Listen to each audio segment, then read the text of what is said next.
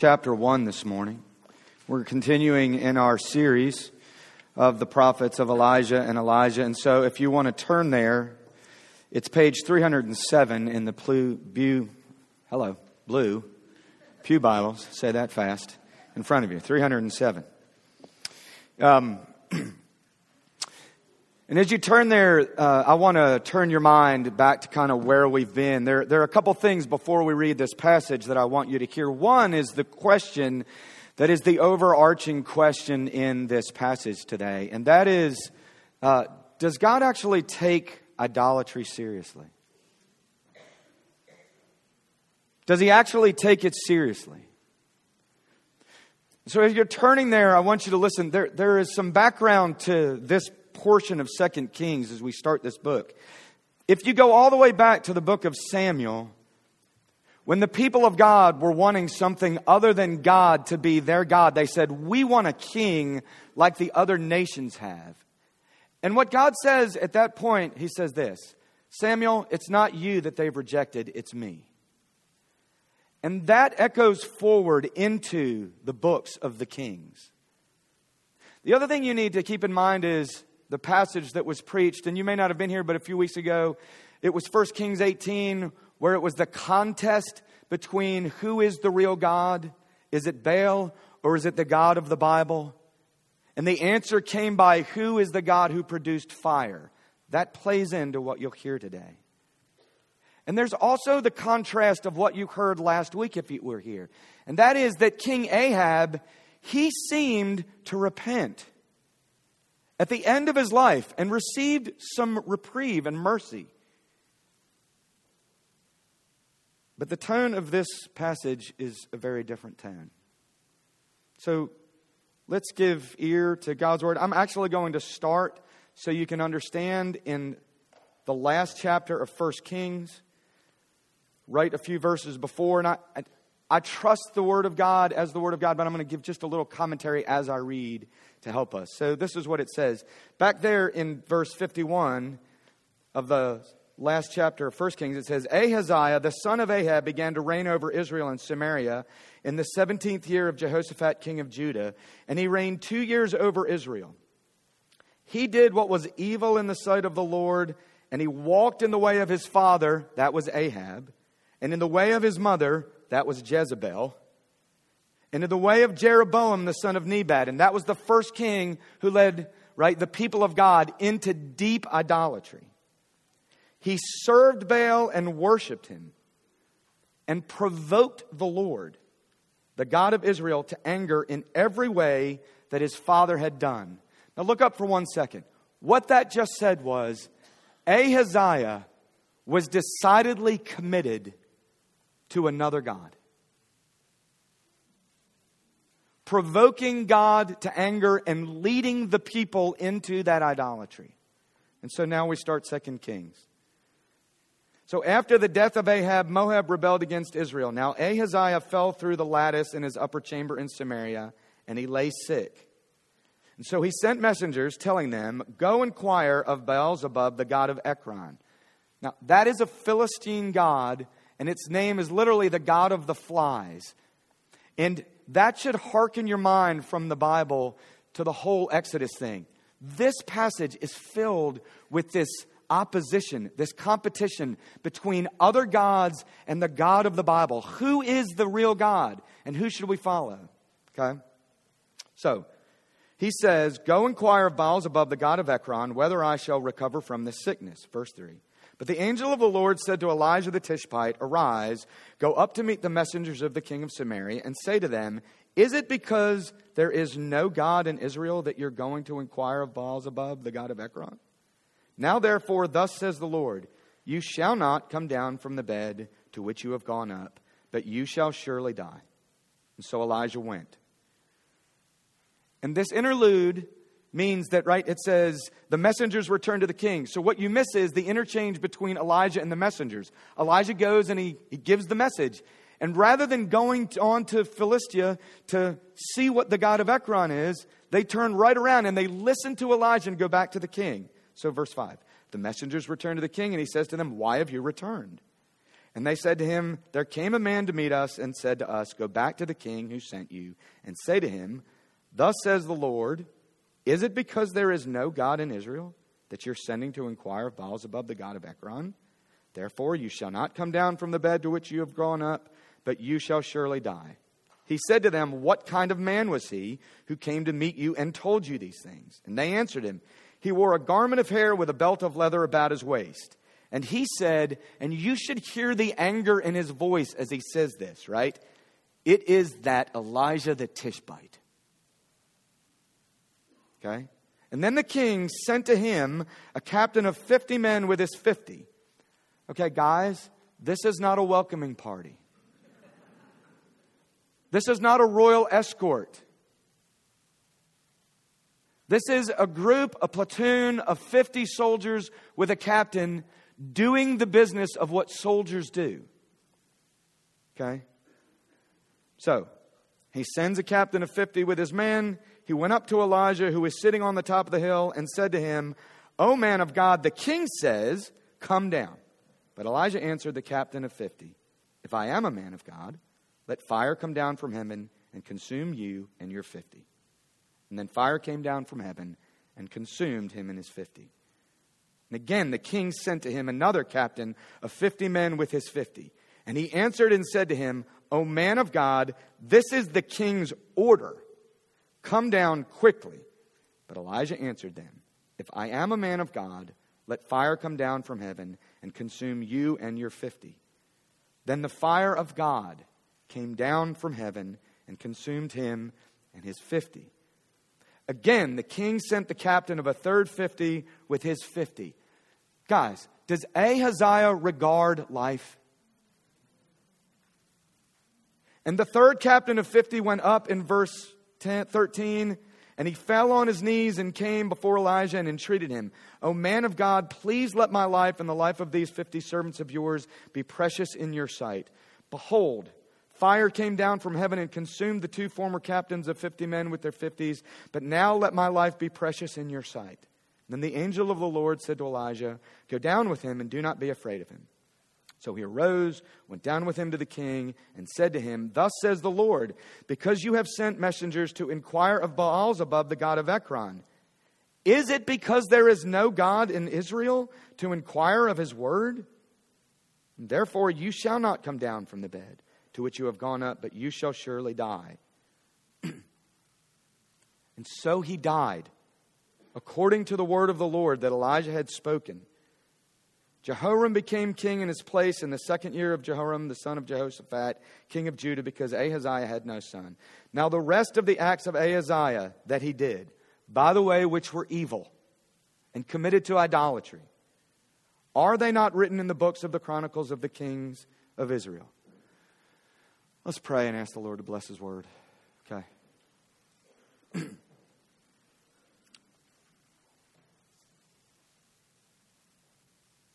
Lord, I fear this passage. But be gracious to us and help us to hear the truth of your word and to show us Christ. We ask in Jesus' name. Amen. I've worked really hard on this.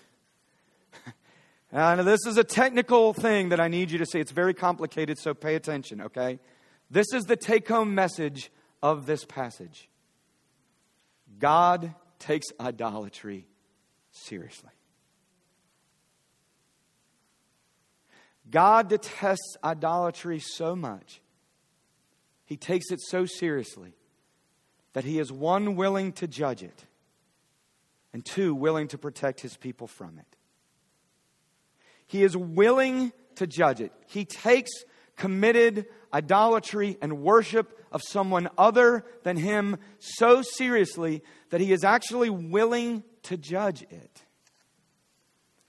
Now look, he takes false worship or worshiping something other than him so seriously, he's willing to judge it. That comes from 2 places in this text. You see it in the life of Ahaziah himself, but you see it in the interchange, right, with Elijah and the prophets. First, Ahaziah has taken his stand on where his loyalty and his worship and his service lies, lay, English majors, Okay? It is with Baal-zebub of Ekron. It is with this other god. He is committed to it. Even in the hour of his death, he falls through a lattice in his upper chamber. I don't know how, but it seems to be a fairly far fall, and a fairly, injurious fall. Even in the hour of his death, he does not turn his heart to the God who has been revealed to him, the God which is Yahweh, right? In pondering his fate, will I get up from his bed? Rather than show the wisdom and seek the face of God, he turns to the God that he has committed his heart to. My old seminary professor said it this way. He said his appeal to Baal was not a knee-jerk reaction in a sudden emergency. Baal has always been Ahaziah's deity of choice. He has had no place for Yahweh. His idolatry was due to preference, not ignorance or weakness. And that's the reason for the question that gets asked 3 times to him. Twice in his presence and once simply to the presence of Elijah. Is it because there is no God in Israel? That's rhetorical. The answer, there is a God in Israel.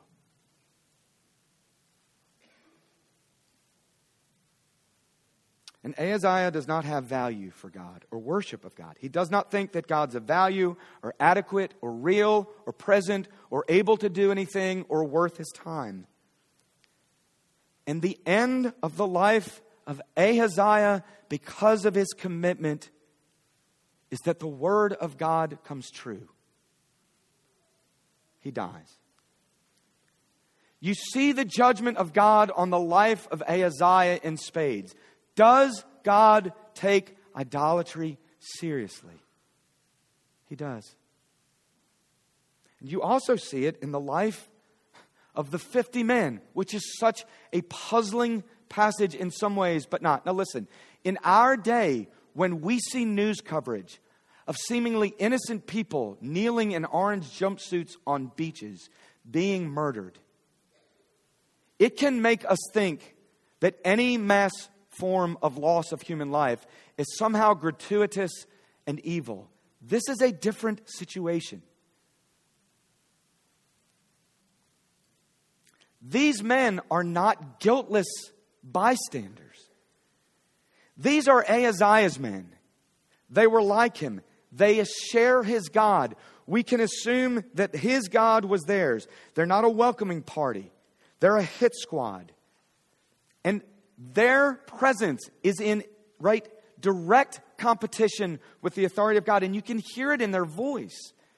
Because the captain comes up in his hubris and his arrogance to Ahaziah on the hill. And you can hear him say, "O man of God, let me tell you who the real authority is, who the real king is." The king says, "Get your tail down the hill," because he's the real authority. And their words betray their hearts. They're pitting the authority of God, which they don't regard, against the authority of Ahaziah, which they do.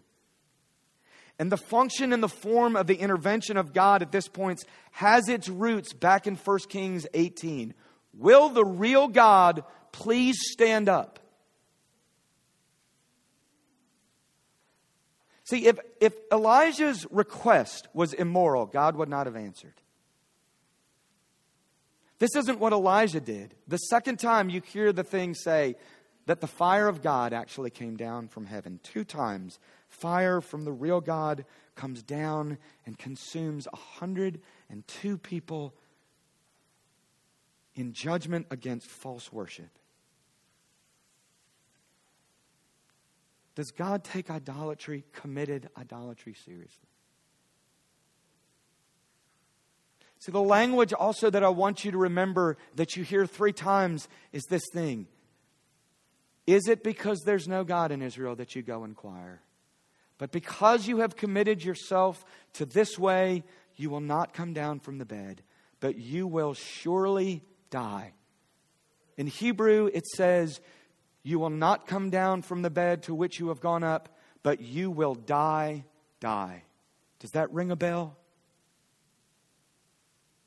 If you go all the way back to the beginning of the Bible, God back in the garden looked at Adam and Eve and all of his kindness and all of the goodness they provided. And he said, Because I love you, I am telling you, do not rebel and eat of the tree of the fruit of the knowledge of good and evil, because of the day that you eat of it, you will die. Idolatry and casting off God and seeking another one is costly. God cares so much. He takes false worship and other gods so seriously that He is committed to judge it. The New Testament is the same thing. The wages of sin and death is death, New Testament says in Romans. God stands against false worship. God's wrath and anger and judgment on sin like this seems startling to us, doesn't it? It's very uncomfortable culturally. Isn't it? I was listening to Fresh Air this last week, this NPR series. And Terry Gross is the interviewer, and she's been doing Fresh Air for years. She is a brilliant interviewer. She is brilliant. Okay, she was interviewing, and it aired Wednesday, Bruce Springsteen, who was one of my childhood heroes of rock and roll. Right, I'm from Philly, he's from Jersey. We are knit together in the soul, and we're actually not that far apart in age. Okay? And she talks to him about how, like, in his early days, his music had this dark, like, judging. And she says, I mean, I know you grew up around the Roman Catholic Church and, you know, you heard all those silly stories basically about God being angry. And he's like, yeah, I mean, I really actually did. The Catholic Church was around my house. I was there all the time. I heard about the glory of God. I heard about the problem of sin. I heard about God's punishment. I heard about hell. And Terry Gross kind of comes in and she says, like, assuming we're all with her, right? I mean, now that you've kind of grown up and you realize all that stuff is just silly, has your music changed? And she laughs as if the idea of the judgment of God is absurd. Like, it's absurd. Like, now that you know better, right? What's interesting is his response. His response is that he kind of laughs, but it's not the same laugh. He kind of says, yeah, that stuff still kind of affects me. Now, the reason I bring that up is because everywhere you go, the idea of a God who is judging, or the idea of there actually being eternal punishment, is seen as the absolute most absurd thing you could say. But the reason I tell you that is this. There's a Russian philosopher by the name of Miroslav Volf. He's a writer. And he takes a crack at this idea of why we think that way. And he says it's actually only Westerners who think that the idea of a God who is judging is an absurdity. He says because, now he's not being mean, he's just trying to be kind of like sociologically astute and aware. He says because you have grown up in like American suburban places where there is relative personal safety and assume that justice actually exists, that has created this opportunity for what he calls expressive individualism. In other words, we live in a place where everyone is just kind of free to do whatever they want. And we believe that as long as, like, we just do it in the privacy of our own home, and we're not really bothering anybody, and it doesn't really affect anybody because we're isolated little capsules, then no one should judge. And if no one else should judge, then God shouldn't. It's absurd to think that God should ever judge. But he says, actually, for him who grew up under deep oppression in Russia, the only God that actually is sane is a God who will take vengeance, a God who will actually judge. Why? Because he saw his family members and his friends drug off and murdered under Russian oppression. And there was no safety, and there was no course to vengeance, and there was nothing he can do, and there is absolutely no justice. And there are millions and billions of people who live in this world whose life is not one of where they can get justice. And the only recourse that makes sense to them is actually a God who in the end will be a just and judging God. The God who is only loving and never judges is just as absurd to them as the God who to you might be a God who would ever judge. And the reason I say that is because maybe the God of the Bible, who is both loving and judging, is worth your consideration. Maybe the God of 2 Kings is worth your worship.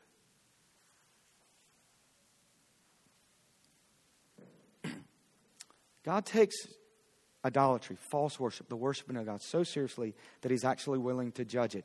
But it might be fair to you to say this. Well, look, there's a prophet sitting on a hill. There seems to be this one-to-one corollary, right? Ahaziah's sin, Elijah's prophecy, bam. Well, I don't see prophets sitting on hills, making these statements. That's fair. Maybe there's not a one-to-one corollary, but there is the Word of God that says God judges all those who will convincingly turn their hearts away from Him. Now look, I need to be really careful. But might it not be that you actually see judgment on that kind of false worship when people turn their hearts and their lives that direction in a subtle way? Because this is what I'm not saying. We are never saying that like you were mean to your wife, that's why you got cancer. Okay, that's not what we're saying. But Romans 1 actually says that the wrath of God is actually presently being revealed against all kinds of unrighteousness when God removes His hand from people and lets them go and love the idols that they would serve.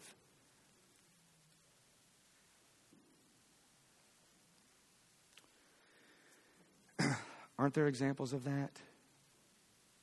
The husband or the wife who, out of just saying, I don't care what God says, my happiness and my fulfillment is the thing, who goes and wrecks their home and runs off with another person and splits their marriage. And their children end up hating them, even though all the adult friends around them are saying, you should be happy for your mom and dad because they're happy, but their lives are wrecked and ruined. I will tell you there are 1,000 ways in which the judgment of God against false worship and idolatry is seen. And if not in this life, I have to say it, the next.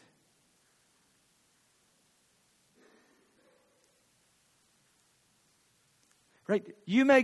People may go their whole life and their lives seemingly be without flaw and fun and good. But you have to hear that Jesus says He did not come the first time to condemn. He actually came to redeem and save. But He is coming back, and He's coming back to judge. And Hebrews 9 actually says that it has been ordained for man once to live and to die and then to face judgment. God takes false worship so seriously. And I would just look at you and beg you and please, not because I'm kinder than God, I would just look and say, please do not live a life of hardness of heart that turns away from God like that. Please.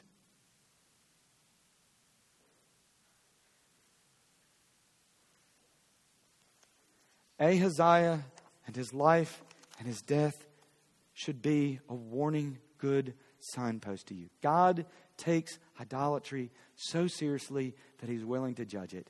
Secondly, and more briefly, and even more hopefully, that God takes idolatry so seriously that He's willing to protect His people from it. Okay? And I'm going to go very fast, but you see it in a few places in this chapter. First, you just see it in the physical way in which He protects the life of His prophet, right? He is sitting exposed on the top of a hill, and these men come up to kill him. And as one of God's people and His servants and one of the normal believers, in some ways Elijah is just like you and me. God protects the life of the prophet through the idolatrous anger of Ahaziah and his men. Elijah lives.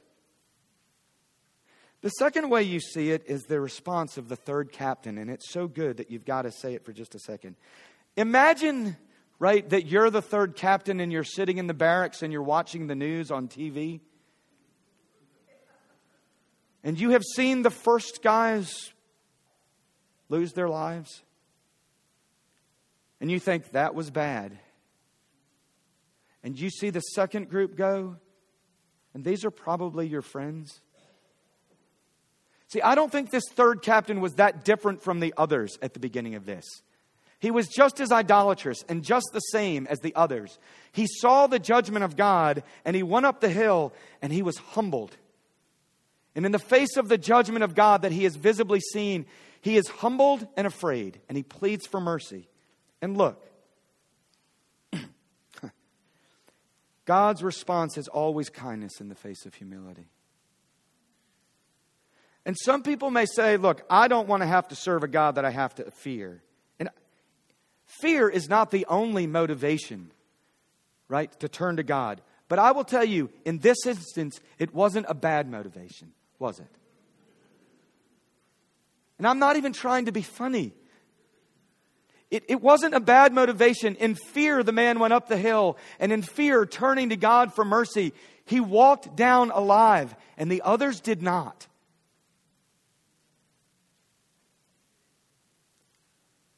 But it's the third way that you see God's kindness to protect his people from idolatry. What is behind this? See, in part, God is concerned for the glory of his name. But he's concerned for the glory of his name because he's concerned for his people who bear his name. And he knows what idolatry does to his people.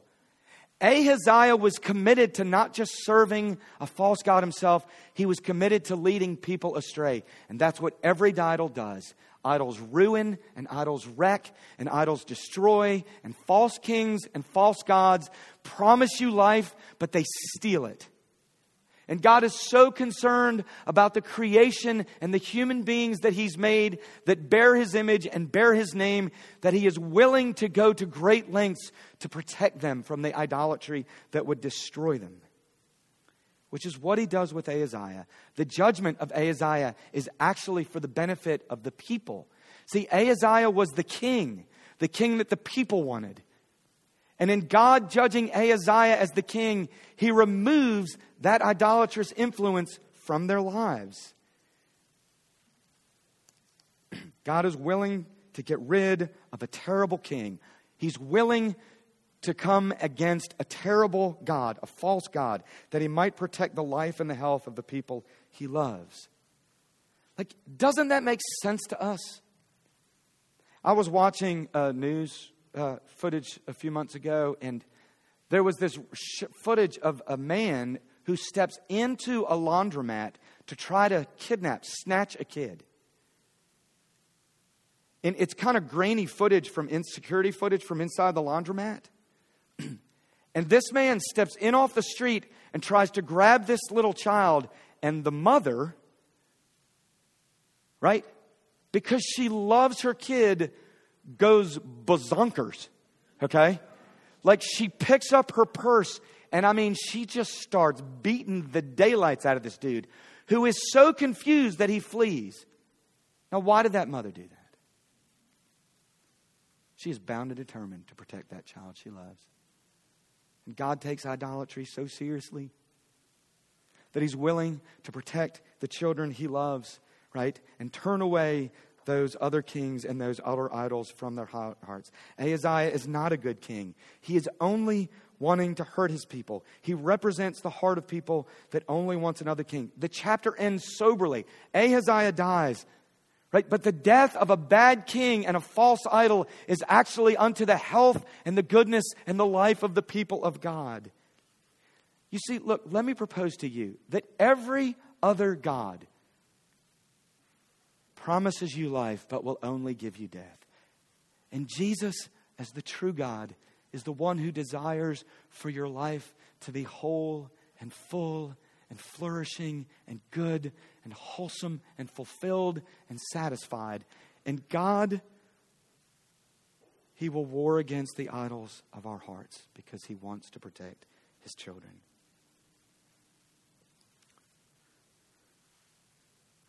But you might be thinking, and I'll end. You might be thinking, look, if Ahaziah is judged, why not me? Right? The question that comes up in the text again and again is this: is it because there's no God in Israel that you have gone looking somewhere else? Can't you relate to that question? I feel like my own heart is so turned at times by idols. It's so tempted at times by false gods. But Jesus is a better king. He has come to turn your heart in such a way that he will make you love that which will give you life. And He's a better king in this way. He is not just the king who judges idols, but He is the good king who Himself is judged for your idolatry and mine. Because He is so desirous of your heart to flourish, and because He is so full of His love and His kindness for His people, He Himself has stepped into the judgment that our idolatry, which turns our hearts so often, right? He has gone to the place of judgment. Listen,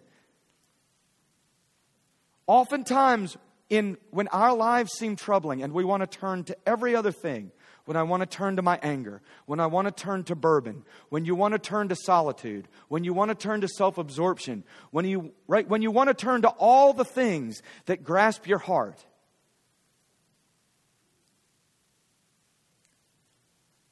God speaks the good word of peace to you and I in this. He knows our idolatry. And He is the one who went to the cross to seek the judgment that even our idolatry observes. Listen, in that silence, when we are tempted to say, "Is there no God in Israel?" I want you to see how much it is that God seriously takes idolatry to protect you from it. Because Jesus Himself on the cross says this, in essence, "Is there no God in Israel?" You know those words? My God, where in the are you? Why in the world is Jesus the only one where the answer comes back, I am not here and I am not for you and I will not turn my heart to you? It is because God intends to accomplish something beautiful. Both mercy for you and grace and goodness and power for you. So that when you and I are tempted to look and say, "Is there no God in Israel?" we see the beauty of a God who both judges but becomes Himself the judgment for our hearts.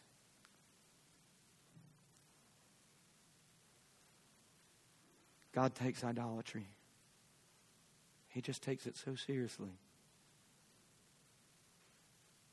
He will judge it, but in His grace and His mercy, He will protect you and me through it, through the covering of the goodness of the blood of Jesus.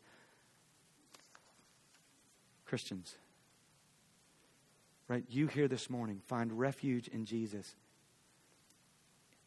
If that's not you, please find refuge in the goodness and the kindness of a God who would take false worship so seriously that He would go and give Himself to turn your heart to His loving kindness. Let's pray.